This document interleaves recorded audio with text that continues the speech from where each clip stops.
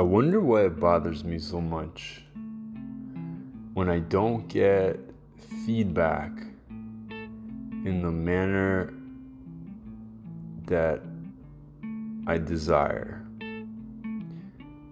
When people say things like, it's good, it's a triggering comment, I like it, it's good.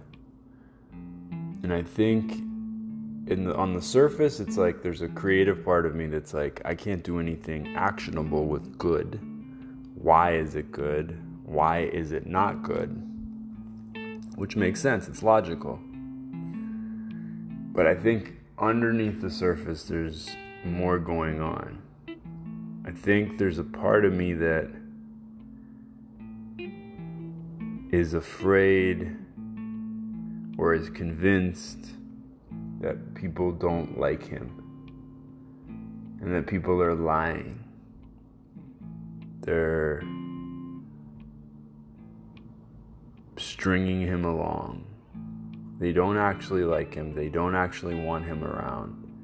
They think he's silly. They think he's not good enough. They think he's not smart enough, not honest enough, sincere enough, real enough. Or maybe he's too much. And so he's looking for ways to verify that people mean it's good, he's good, it's great, it sucks, whatever it is. Even if it's bad, it's okay, because it's like, cool, I believe you, I can rest now, because you're going to tell me honestly when something's not good. And yeah, there's also another part of me that's, if I'm honest, there are people that I could send content to that are known for being quote unquote brutally honest. Maybe radically honest is a better word.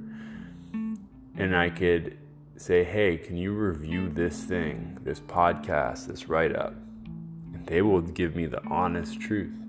And I guess sometimes I do those things, and other times I don't, because I'm like, this is gonna hurt. But maybe that's the point. Not to get hurt, but to find the blind spots. And that part probably always hurts. It can maybe hurt less, and you can spend less energy there, but it's never fun. But it's something I seek out. So anyways,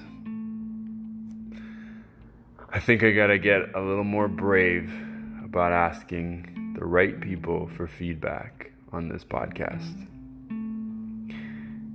It's easy just to make it now. It's so easy to make it.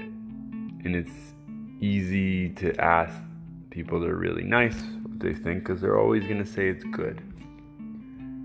But if I want to grow, maybe I should ask people that will give me the radically honest truth. Or maybe I don't do any of that. And I'm still trying to think about that, because maybe this podcast is just my practice arena.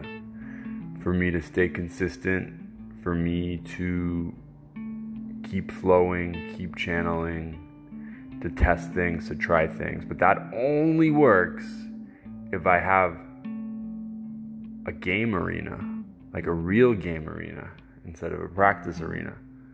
A place where I can actually play for real. And I think the Open Love podcast is that.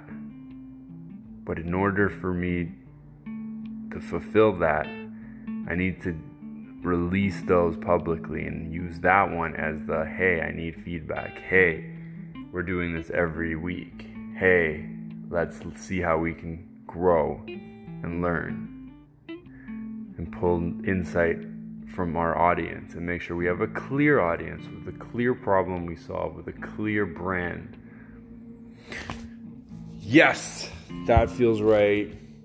Both can coexist.